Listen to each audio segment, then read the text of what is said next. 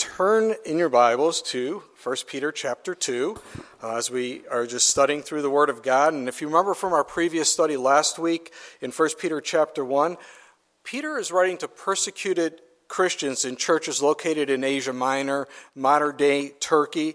And the whole reason for this letter is to encourage them in the faith, not to give up, but to have this steadfast endurance as they're going through these tough times, and also to live a life that's pleasing to God, to have godly behavior in spite of all that they were facing.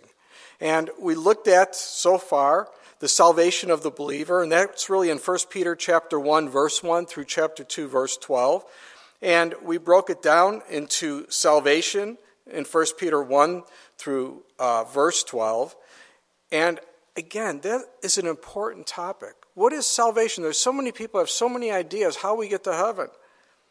But Peter tells us very plainly in this section that God has saved us through the shed blood of Jesus Christ. And this salvation is incorruptible. It's undefiled. It's never going to fade away. You cannot lose your salvation once you come to Christ. Now, I know some are taken back by that because they feel you can lose your salvation if you don't do certain things, or if you do other things that are wrong. Again, you can lose your salvation. That's how they feel. But Peter, in encouraging these believers, wants them to understand, and God wants us to understand, that can never happen. You think, well, how could you be so confident? How could you be so sure? Because in 1 Peter 1:5, Peter said that we are kept by the power of God through faith for salvation, ready to be revealed in the last time. Who keeps us? God does. Now again, if it was based on my good works, if it was based on what I could do, I would have no hope. But I can have hope in Christ, because he's the one that saves me. And he keeps us through his power, not through the power of our good works, like I said. And then he goes on to speak about various or multi-faceted trials that they were experiencing, and how God uses trials in our lives to help us to grow. They were growing in the Lord. And I love what he says in verse 9 of 1 Peter 1. What's the end result of all this? Well, receiving the end of your faith, the salvation of your souls. Thank you, Lord. I'm kept by your power, and the end result is I'm going to be in glory one day. Well, then in 1 Peter chapter 1, verse 13 through chapter 2, verse 12, it speaks of our sanctification. And Peter opens up that section in verse 13 with the word therefore. And the idea here is that all that Peter spoke about previously, he's now going to make application to our lives from the spiritual truths he's just talked about. He talks about girding up our loins of our mind, to be sober, to rest our hope fully upon the grace that is to be brought to us at the revelation of Jesus Christ as obedient children.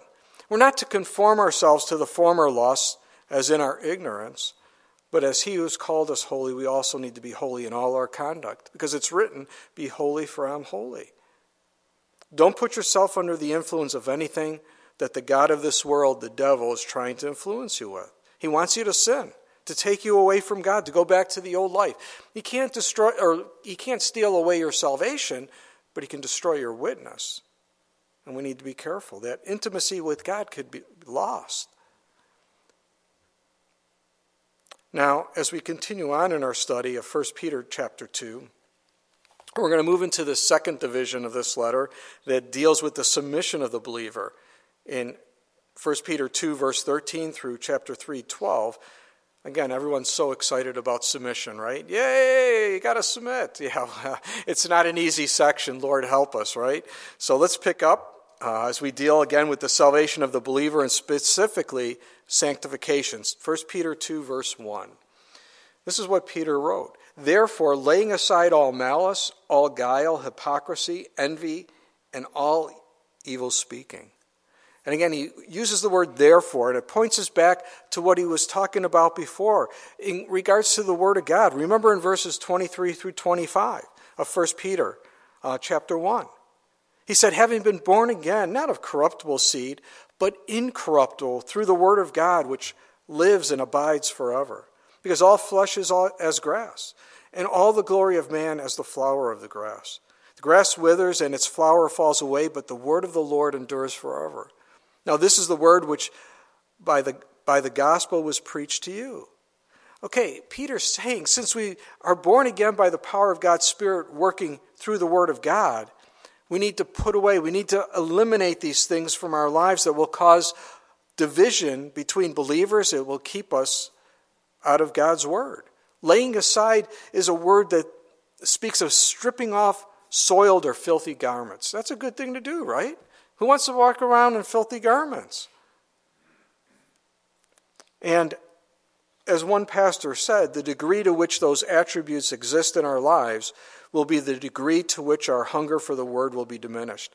No matter how good the meal my wife, Tammy, prepares for me, if I stop off at McDonald's on the way home and score a couple of quarter-pounders with large fries and supersize the whole deal, when I get home, I won't be interested in what she's made. Absolutely. You know, when people stop reading or studying God's Word, it's because they're taking on a lot of junk food from the world. And Peter's saying, lay aside that junk and desire the pure milk of God's Word. We're a new creation in Christ. Our life should be different.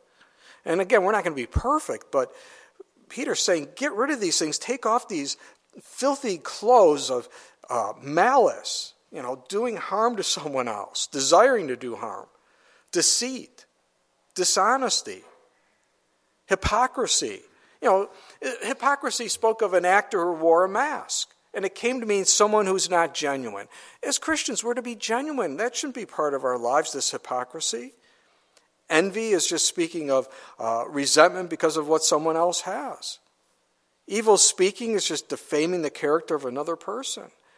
And really, you could put all in front of each of those. And yeah, we do try to justify our actions, why we behave that way, but no. Put these things aside. Don't hold on to them. So we are to remove these things. Well, what are we to put on?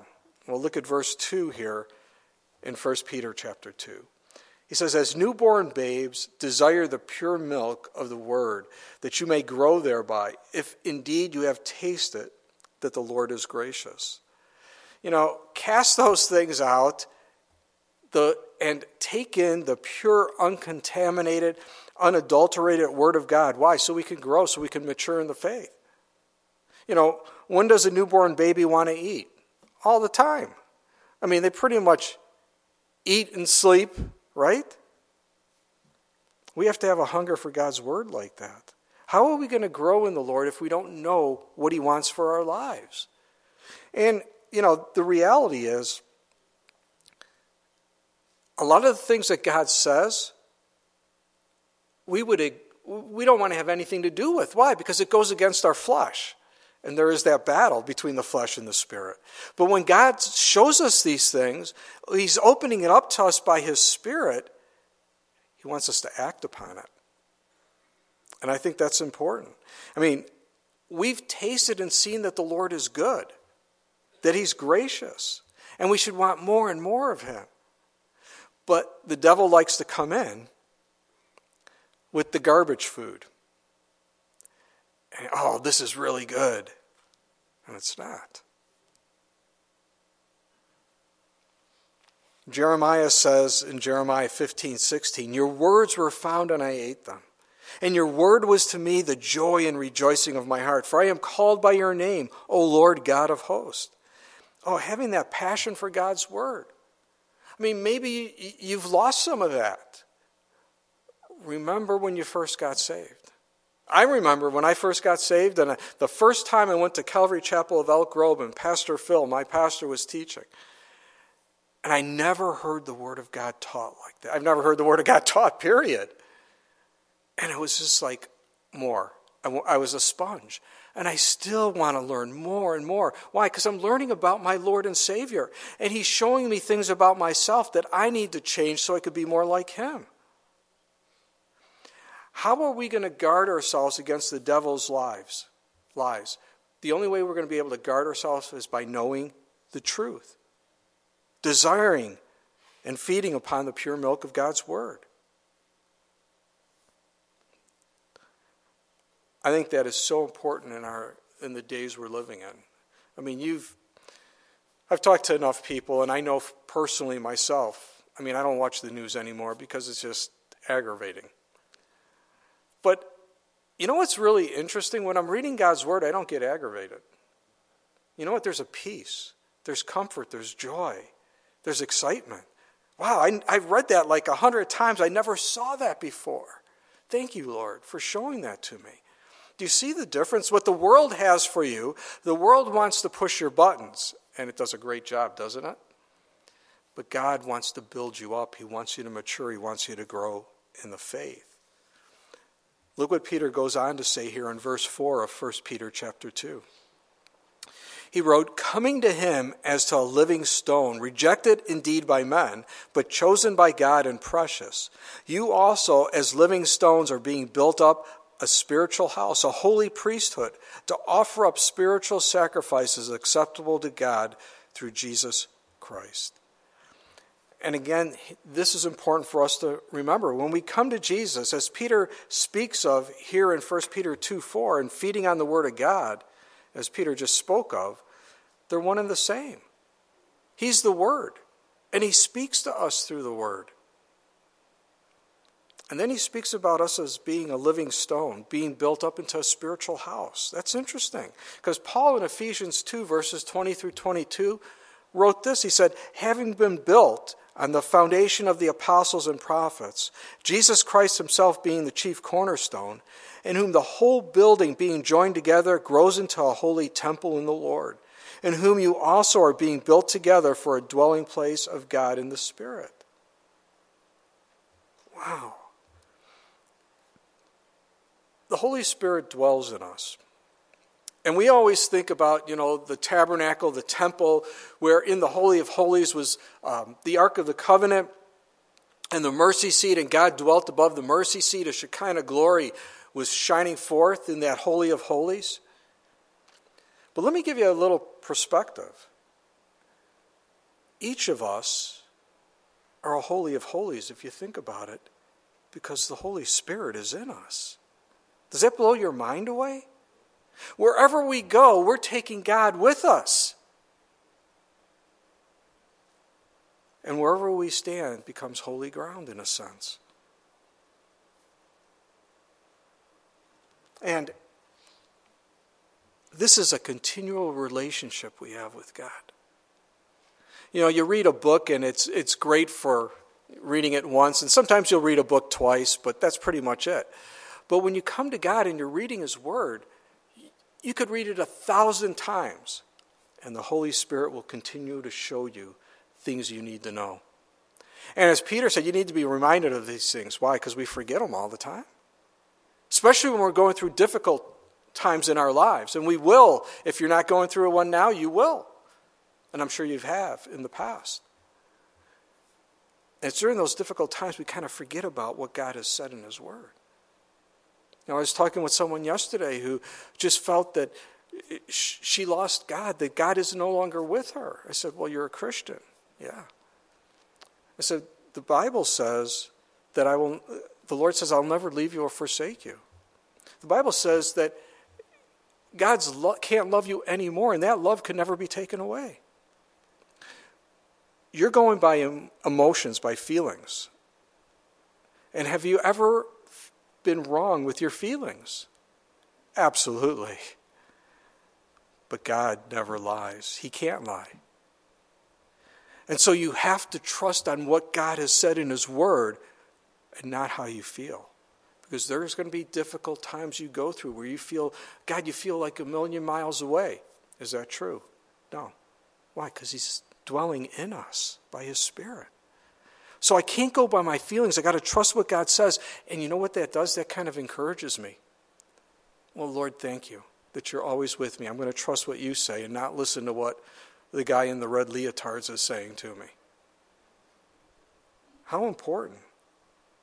And really, this intimate relationship with God, this is something that the Jews could not understand. It's what they desired, is that intimate relationship. But they were approaching God through the law, and they knew they blew it.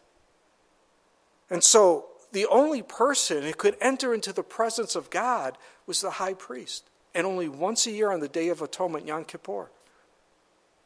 And he went in with a rope around his foot. He had bells on his robe.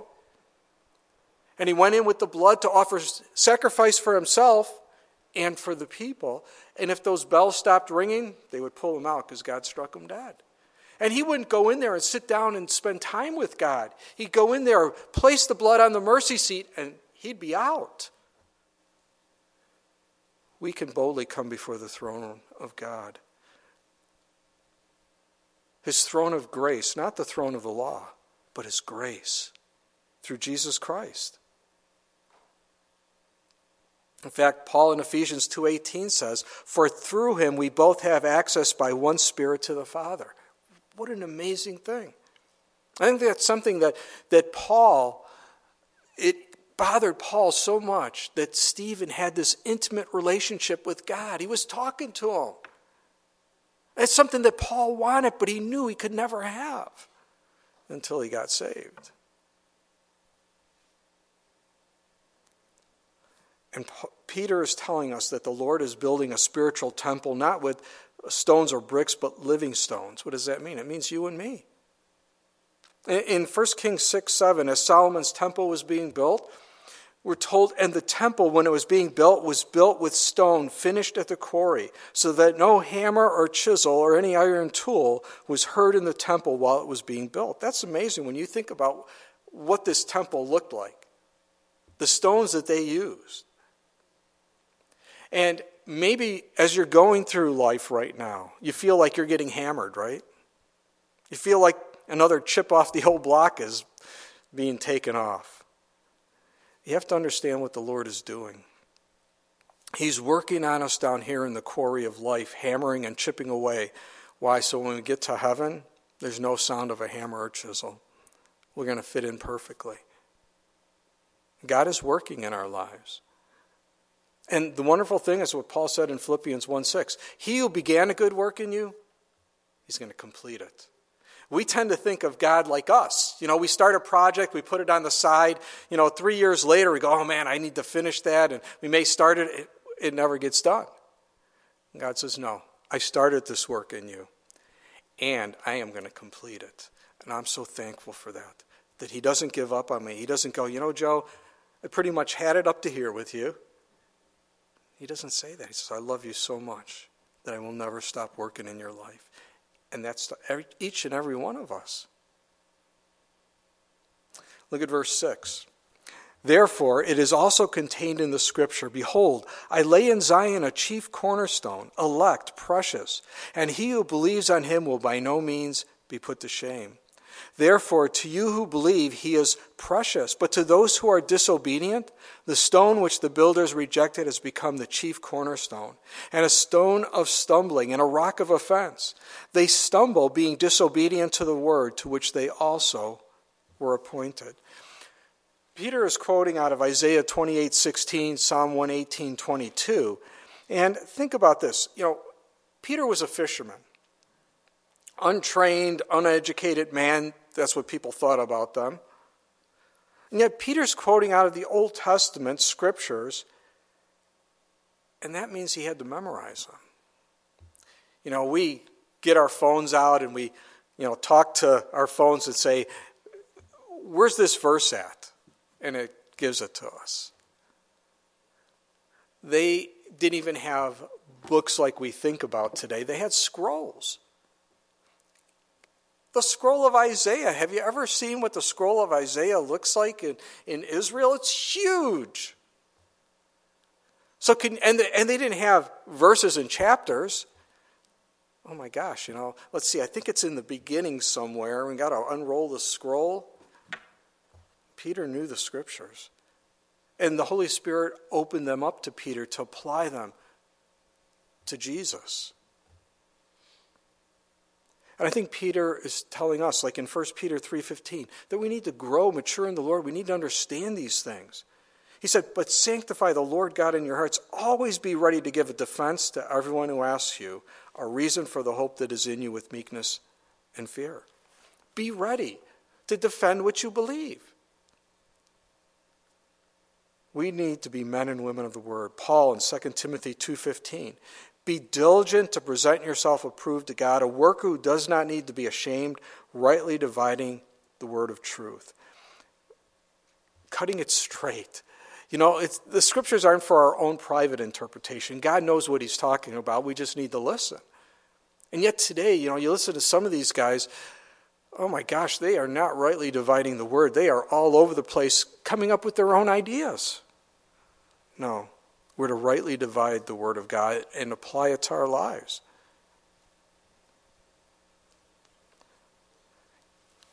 And who is the chief cornerstone? It's Jesus Christ.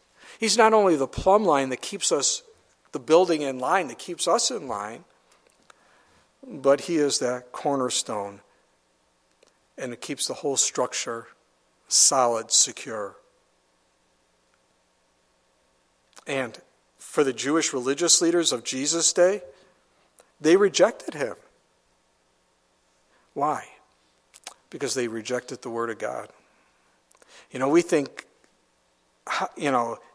that the Word of God didn't talk about Jesus. The Old Testament scriptures didn't. Of course they did.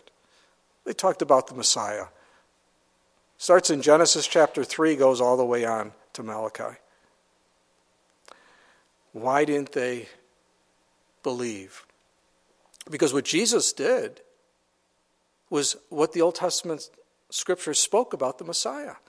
Remember John the Baptist? John is in prison, right? And he tells his disciples, go and ask Jesus if he is the one, if he's the Messiah, or should we look for somebody else? So disciples of John go to Jesus, are you the one? And what's interesting is what Jesus tells these disciples of John. He says, go tell John that the lame walk, the blind see, the deaf hear, the mute speak. What was the point?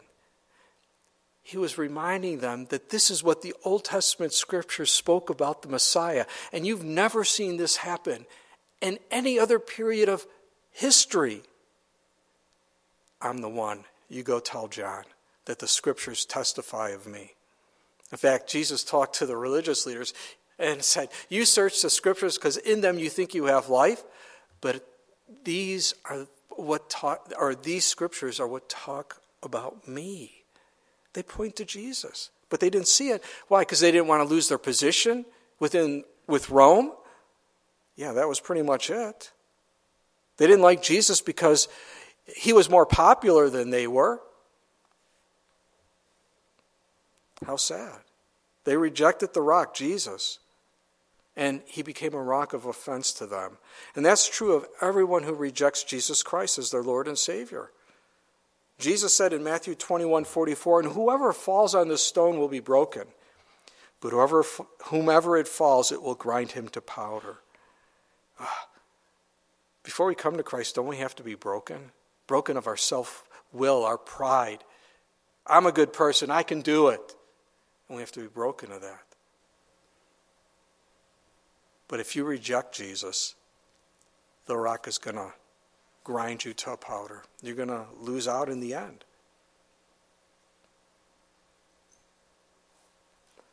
If you believe in Jesus, man, you'll never be put to shame.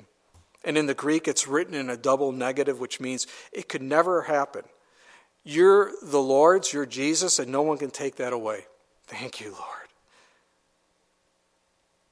Remember what Peter said in 1 Peter 2:6, behold, I lay in Zion a chief cornerstone, elect, precious, and he who believes on him will by no means be put to shame. Thank you. He's the chief cornerstone. Psalm 118, verses 22 through 24. The stumbling stone of Isaiah 8:14. Foundation stone of Isaiah 28:16. The supernatural stone of Daniel 2, verses 34 and 45. And he's the rock that gave Israel water in the wilderness, according to 1 Corinthians 10:4. And I love Deuteronomy 32:31. For their rock is not like our rock. Yeah, there is no other God or person who is like our God, Jesus Christ. No rock like our Jesus. Praise God for that. Look at verse 9 here in 1 Peter 2. But you are a chosen generation, a royal priesthood, a holy nation, his own special people, that you may proclaim the praises of him who called you out of darkness into his marvelous light, who once were not a people, but are now the people of God, who had not obtained mercy, but now have obtained mercy. The things that once exclusively belonged to Israel, their election, chosen, priesthood, calling, are not just Israel's property anymore, alone. They're the property of every Christian. And I think that's why, one of the reasons also that I think Peter is writing primarily to Gentile Christians, they were not God's people, but now in Christ they are. See, all these things belong to the children of Israel, but now they belong to all who receive Jesus, both Jew and Gentile. Chosen generation, a royal priesthood, a holy nation, his own special people, having obtained mercy, the mercy of God. And now, since we received all that, we're to go out and proclaim what God has done in our lives. Let people see what he's done in our lives. You know, Paul in 1 Timothy 1, verses 12 through 17, put it like this. He said, "And I thank Christ Jesus our Lord, who has enabled me, because he counted me faithful, putting me into the ministry. Although I was formerly a blasphemer, a persecutor, an insolent man, but I obtained mercy because I did it ignorantly in unbelief. And the grace of our Lord was exceedingly abundant, with faith and love which are in Christ Jesus. This is a faithful saying and worthy of all acceptance, that Christ Jesus came into the world to save sinners, of whom I am chief. However, for this reason I obtained mercy, that in me first Jesus Christ might show all long-suffering as a pattern to those who are going to believe on him for everlasting life. Now to the King eternal, immortal, invisible, to God alone who is wise, be honor and glory forever and ever. Amen." You know, Paul's just got to say, man, let it be. This is awesome. Praising God for all that he's done. Warren Wiersbe summed it up like this. He said, "All these privileges carry with them one big responsibility, revealing the praises of God to a lost world." The verb translated show forth means to tell out, to advertise. Because the world is in the dark, people do not know the excellencies of God, but they should see them in our lives. Each citizen of heaven is a living advertisement for the virtues of God and the blessings of the Christian life. Our lives should radiate the marvelous light into which God has graciously called us. After all, we have obtained mercy from God. Were it not for his mercy, we would be lost and on the way to eternal judgment. But God reminded Israel many times that he had delivered them from the bondage of Egypt, that they might glorify and serve him. But the nation soon forgot, and the people drifted back into their sinful ways. We are God's chosen people only because of his mercy, and it behooves us to be faithful to him. We are living in enemy territory, and the enemy is constantly watching us, looking for opportunities to move in and take over. As citizens of heaven, we must be united. We must present to the world a united demonstration of what the grace and mercy of God can do.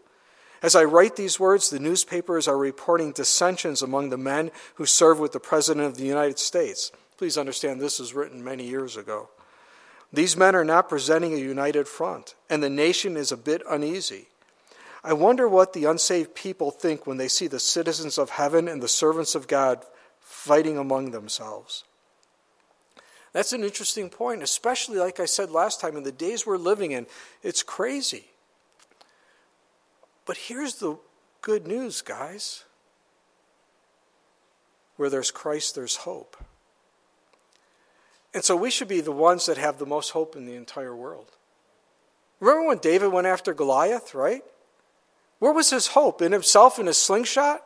No, in God, the living God, who the enemy was coming against. What were the children of Israel doing? They were hiding. They were cowering. Goliath would come out and they were terrified of this giant. And rightly so, he's a giant. Let's apply that today. Look at our numbers and look at the number of the enemy. And many Christians are cowering and hiding. I heard one say, we all need to move to Republican states. I'm like, are you kidding me?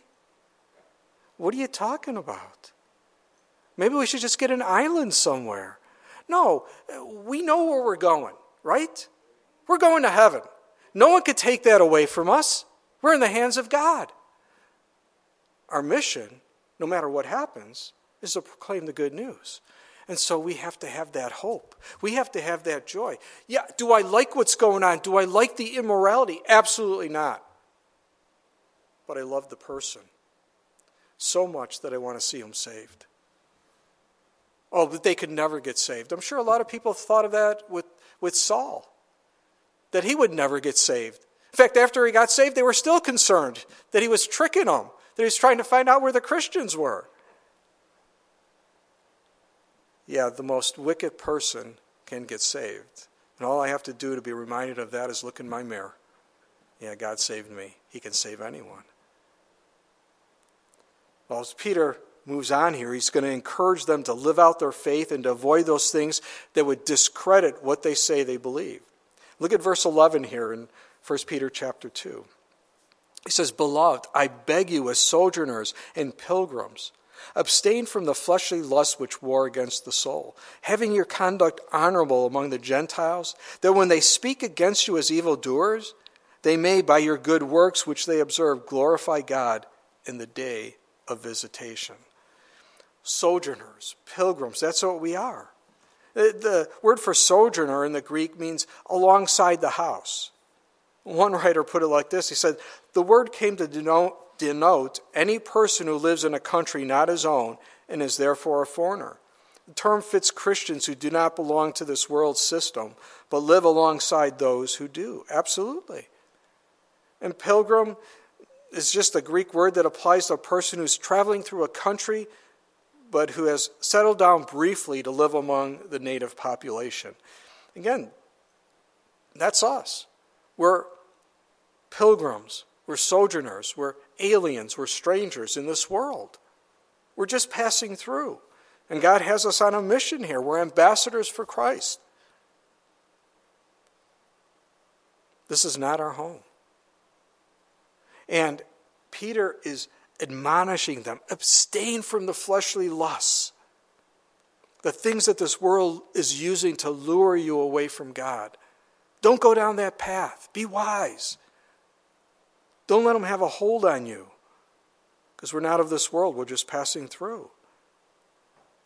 In fact, the word abstain is literally saying we are to hold oneself constantly back from. How true that is.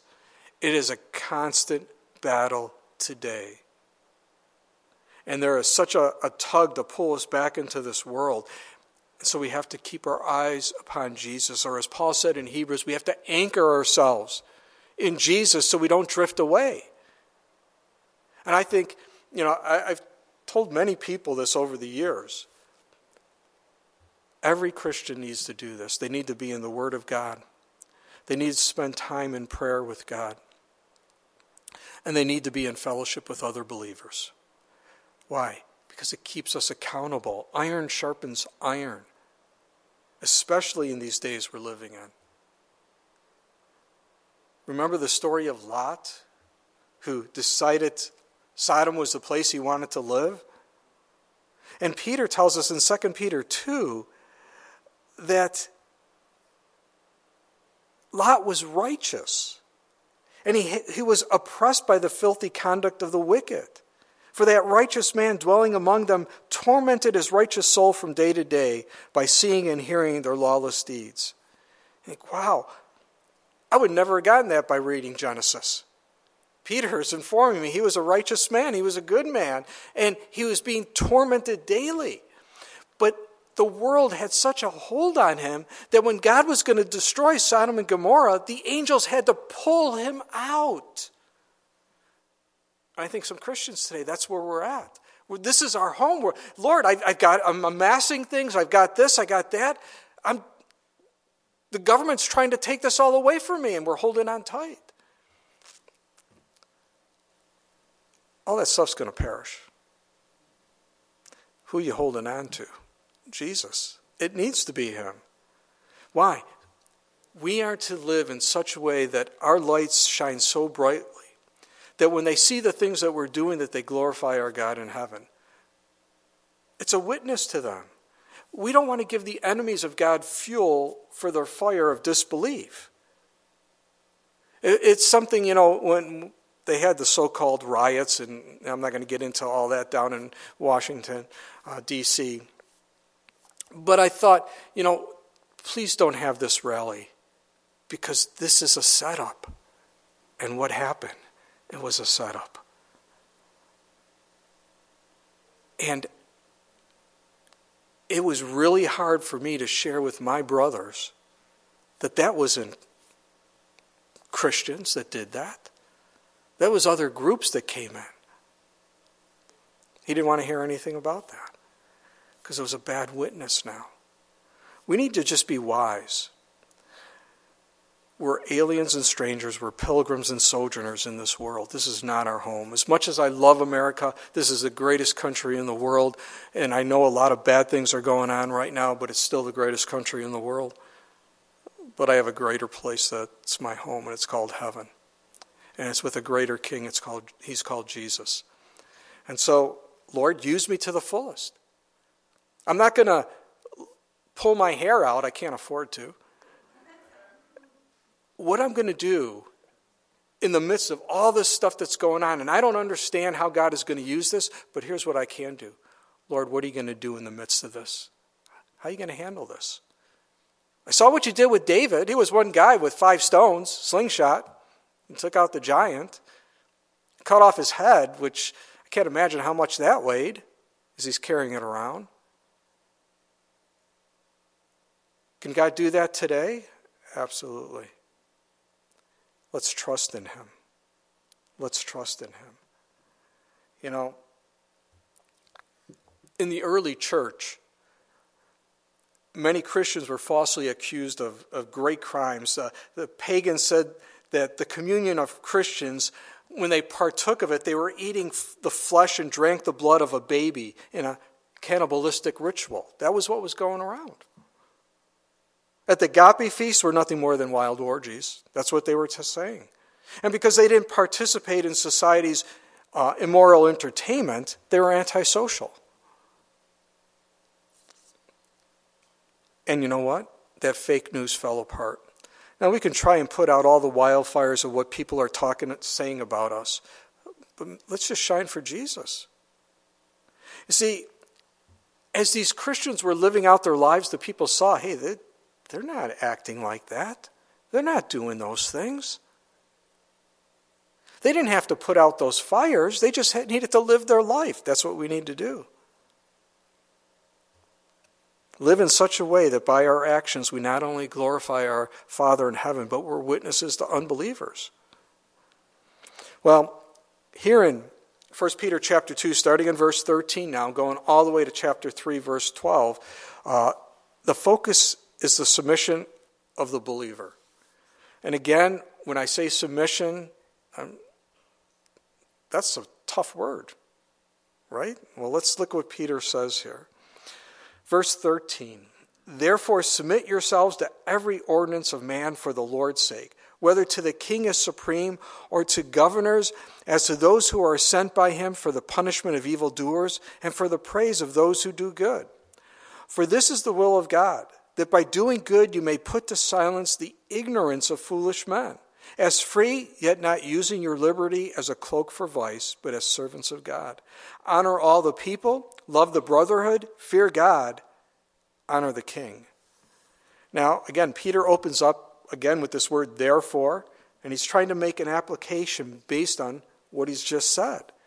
What did he just say? Well, he said, beloved, I beg you as sojourners and pilgrims, abstain from fleshly lusts which war against the soul, having your conduct honorable among the Gentiles, that when they speak against you as evildoers, they may, by your good works, which they observe, glorify God in the day of visitation. You see, live that way, live accordingly, don't be in rebellion. And again, people want to know, what the will of God is. And we're looking for exciting things, right? And then Peter tells us, submit yourself to government, be a good citizen. Do you have some whiteout that I can erase that? Because I don't like that one. But this is from the heart of God. Now, again, we have to understand the totality of this. Some people feel that our nation, with its immorality, look at the tax dollars that are spent on ungodly things, evil things, and then how some people respond to government officials. And this is something I learned a few years back when President Obama was in office, because I would, not say nice things about him. I put jokes on Facebook that were putting him down. And the Lord showed me, you don't have to agree with everything he's doing, but you have to respect his position as President of the United States. That was a hard one for me to swallow, because I tried to justify that before God, what I was doing. You never win, but you can try. I did, and I didn't win, which is a good thing. We don't have to agree with everything that they say or do, and we don't. But again, the position and our witness to others. You see, are we any different than the actions of the unsaved when we behave like this? No. We need to be careful. Now, I know some feel our government is much worse than it was in Peter's day when Rome was in charge. I disagree. Just look at Rome. Are we bad? Yeah, the government is horrible here, but it wasn't that good in Rome either. They weren't a friend to Christians. And yet, Peter says, obey the laws of the land. Jesus even said to pay taxes. That's an interesting one. If he didn't say that, I think we could justify not paying taxes because how our tax dollars are spent. But they're also spent on good things like, roads and other things that we need, police and so on. Paul said in Titus 3, verses 1 and 2, remind them to be subject to rulers and authorities, to obey, to be ready for every good work, to speak evil of no one, to be peaceable, gentle, showing all humility to all men. And we all know Romans 13, 1 through 7, just submitting ourselves or subjecting ourselves to the governing authorities. Why? Because God placed them there. And that's an interesting thought. God placed them there. And for me, and this is just me personally, I'm not a big one for, protesting and carrying signs and, doing sit-ins or causing trouble. I don't think that's what God has called me to do. We are to obey the law of the land as long as the law doesn't make us do something that goes against what God says. For instance, if there was a law that said women have to have an abortion, they can only have X number of children. No, now I obey God rather than man because this goes against God's word.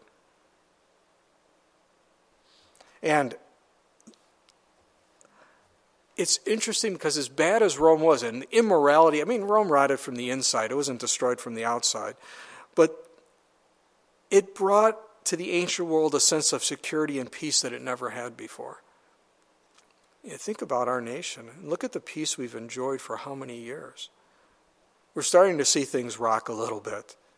But boy, back then, for the most part, they cleared in Paul's day, and they cleared the seas of pirates and the roads from pirates also and thieves. Civil wars were replaced with peace. Yeah. In fact, one historian, and this is what he wrote, it was the glory of the Roman Empire that it brought peace to a troubled world. Under its sway, the regions of Asia Minor and the East enjoyed tranquility and security to an extent and for a length of time unknown before and probably since. This was the Pax Romana. The person under Roman authority found himself in a position to conduct his business, provide for his family, send his letters, and make his journeys in security thanks to the strong hand of Rome. Now again, things are changing in this country. And right now, we pretty much have the freedom to share Jesus, to teach from the Bible from Genesis through Revelation. Is that going to change? I think it will. We see some of the laws that they want to pass. And if they do get passed, it's very likely that at some point they're going to say you cannot teach against homosexuality anymore. I'm sorry, I am going to obey God rather than man. I don't hate homosexuals. I love homosexuals. They need Jesus just like I love everyone else. That's the key. They need Jesus. And we need to remember that. You know, in Acts chapter 4, Peter and John are placed in prison by the Jewish religious leaders for sharing their faith, for telling people about Jesus, and for healing a man who was lame from birth by the power of Jesus. And the religious leaders gathered around Peter and John, questioning them by what power they were doing these things. Who gave you the right to do these things? How do you think they responded? You know, today, what would we do? I need Johnny Cochran right away. You got to call a lawyer, right? There are the newspapers. The injustices that are being done has to be told. We put a video on Facebook or YouTube. That's not what Peter and John did. It's interesting. They used this. I mean, they're before the religious leaders who had a lot of power, right?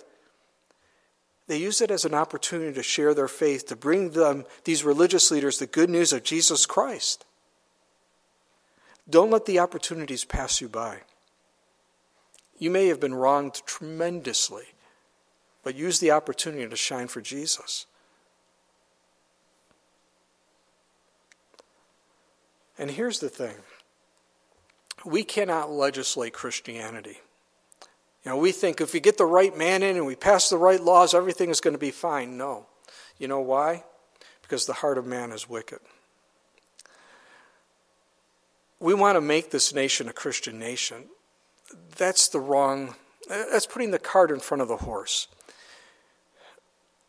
We need to bring the gospel message to the lost. And as they start getting saved, you know what happens? The nation becomes a Christian nation once again. That's the key. It's not who's in Washington, it's who's in the heart of each and every person in America. And we've lost that today. We become entertainment centers where we like to entertain the people in the church instead of bringing them the gospel message as the lost are coming in. Or building them up in the faith, helping them to grow and mature in the faith by teaching them verse by verse through the Bible. Right now, we have to use our liberty in Christ by showing love towards people. Let them see what Jesus is doing in our lives, what he has done in our lives. Again, this isn't our home. We're passing through. We're here for a short period of time. Let's shine for Jesus. Again, you know, I've used this a lot last time, but where Christ is, there is hope. That's all I need. You know, it's probably been, 15 years ago? We were in another building at Calvary Chapel in Manitowoc. We were renting it. And we had just fixed it up, spent thousands and thousands of dollars. We didn't really have anything left in the bank account. And it looked really nice. It was all fixed up. Everything was great. New carpeting. We had new chairs. And the day before we were doing, or I think it was the night we were going to do the concert in Washington Park, Christian concert, the owner that we were renting this building from came up to me and said, the Flower Gallery wants your building that you're renting. They want to expand. And I said, well, we just put all this money into it. We just fixed it up. I said, well, if you could pay, I think it was $2,000 or $2,200 a month that they're going to pay him, then we could have it. We were paying $800 a month, and that was tight. Like, well, we can't do that. He said, well, you have to be out, and it was like in a month. But he would let us use the upstairs of the building for our church services and continue using it for the Sunday school. And so, you know, me being this great man of faith was like, oh my gosh, now we got to do a concert tonight. So I was, Eeyore from Winnie the Pooh, and I'm moping around, and it's just devastated. I didn't know what we were going to do. And one of the ladies from our church, Diane, I was explaining to her, we put all this money in, and then he says we got to move out, and I don't know what we're going to do. It's just bad. And she looked at me, she goes, I wonder what God's going to do. And it's like God taking a 2x4 and smacking you over the back of the head, or as my Italian mama would do, she'd go smack, and I'm 62 years old, she still smacks me on the back of the head. I go, what's that for? Just because. Okay, thanks, Mom. And that's what God did to me. I wonder what he's going to do through all this. How is this going to happen? We had just gotten approval for a radio station from the FCC. Now we have no building.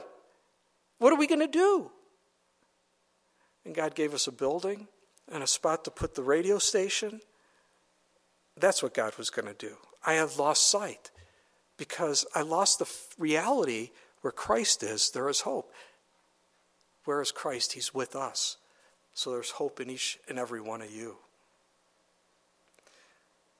So we covered the hardest part, government. Now we go to our bosses. Oh, that's still tough. Look at verse 18. Where Peter said this, servants, be submissive to your masters with all fear, not only to the good and gentle, but also to the harsh. For this is commendable, if because of conscience toward God one endures grief, suffering wrongly. For what credit is it if when you are beaten for your faults, you take it patiently? But when you do good and suffer for it, if you take it patiently, this is commendable before God. So Peter's saying we are to be submissive to our masters or boss, not only when they treat us kindly, when they're good to us, but even when they treat us harshly, unfairly. I don't like that. I know. God says we are to submit to those who are in authority over us. And by our actions, our love, it could open a door to share your faith, see your boss or other co-workers come to Christ. This is what it's about, living what you say you believe, sharing your faith. I know, and I guess I could just speak for myself. Personally, the flesh is ready to fight when someone comes against us, right? I mean, it doesn't take much, and the flesh is ready to respond. But you know what? Submit to God, and he will work through you. Be in obedience to him. Clark said, it appears from this that the poor Christians, and especially those who have been converted to Christianity in a state of slavery, were often grievously abused. They were buffeted because they were Christians and because they would not join with their masters in idolatrous worship. Yeah, unfair, but if they come to Christ, the angels in heaven are rejoicing. As hard as that is,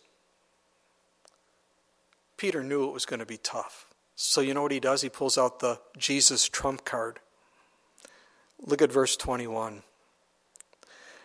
For to this you were called, because Christ also suffered for us, leaving us an example that you should follow his steps, who committed no sin, nor was guile found in his mouth, who when he was reviled did not revile in return. When he suffered, he did not threaten, but committed himself to him who judges righteously, who himself bore our sins in his own body on the tree, that we, having died to sins, might live for righteousness, by whose stripes you were healed. For you were like sheep going astray, but have now returned to the shepherd and overseer of your souls. As much as I don't like the fact that if someone's treating me harshly, I need to love them. Treating me unfairly, I need to love them. Peter says, look what Jesus did, and he was perfect. There was no sin in him. And they came against him. And he could have wiped them out, right? He could have just sent one angel and would have been enough. Or he could have done it himself. So, as we suffer for righteousness, again, not suffering for being obnoxious or being a pest or whatever, but suffering for righteousness, people are watching how we respond in those situations. I'm so thankful that my God loves me and is showing me these things that I need to change in my life. Because I think our days are short here on this earth. I think the Lord is coming back soon. Well, what if it's another 50 years? Well, then I'll be with him before then. Either way, it's a win. But people are dying every single day not knowing the Lord. And Peter speaks of example here, that Jesus is our example. And the idea in the Greek is a piece of paper placed over something you want it to trace so the original can be duplicated. We place our lives over Jesus that we may pattern our life after him. Yeah, I can't do that on my own. No, but by the power of God's Spirit, he is enabling me or helping me to live that way. By whose stripes we've been healed. Now, I know some people feel the healing is a physical healing, but think about it. Think about the faith teachers that tell us you just got to have enough faith and you're going to be healed and all that. How long do they live? 50 years, 60 years, 70 years, 80 years. Has any of the faith teachers lived to be 150? No, I guess they don't have enough faith. No, that's just not what it's talking about. We're healed from sin. Does God still heal physically? He absolutely does. But eventually we're going to die and be with him or raptured in the church. The greatest gift God has given us is eternal life with him through his Son, Jesus Christ. We have been healed. You know, do you understand that in a positional sense, when the Father looks at us, he sees us as perfect, as white as snow. We know in a practical sense, we're not like the fresh snow that falls. It's 3, 4, 5 days later when it's dirty, right? That's us that God is working on. That's in a practical daily. But positionally, he already sees the finished product. And before we were saved, Peter says, you were like sheep going astray, but now return to the shepherd and overseer of your souls. And the interesting thing, there's a lot of bright animals, smart animals out there. Dogs are pretty smart. Most of them, not all of them, but most of them. But God says you're like sheep. They're kind of the dumbest animals. They need a shepherd. They can't even protect themselves. I mean, have you ever heard of killer sheep? I mean, I think there was a horror movie called, with killer sheep in it, and it was pretty funny. But in reality, there's no such thing as killer sheep. So we need a shepherd to watch over us, to protect us.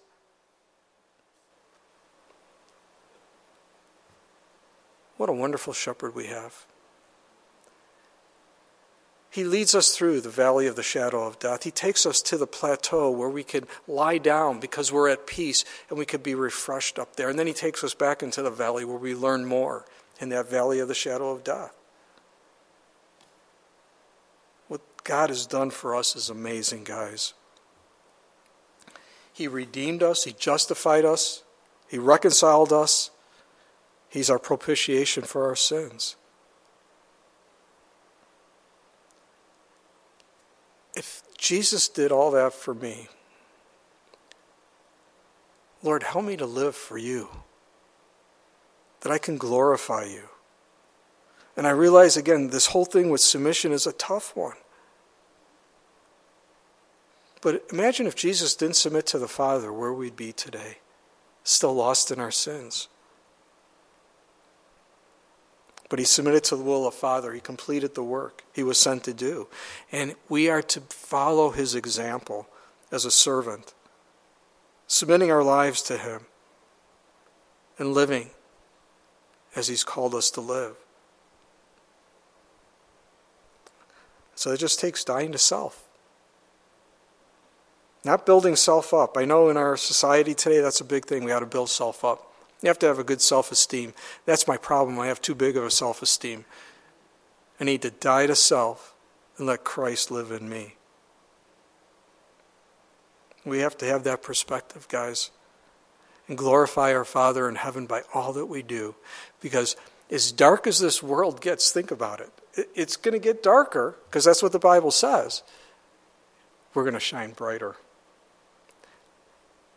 You think about it in a pitch black room. You just turn on a light and you could see it forever.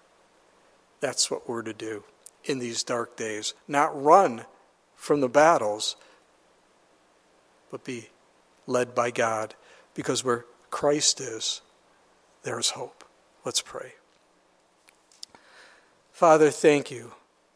These words are just, to me, they're appropriate for me today. In the days we're living in, I need to be reminded of this over and over, because it's so easy to let the flesh get the better of me and to respond in an ungodly way. Lord, I want to live for you. I want people to see Jesus, not me. I want them to see how much I love you. And I want to see many come into the kingdom of God. Thank you for your patience.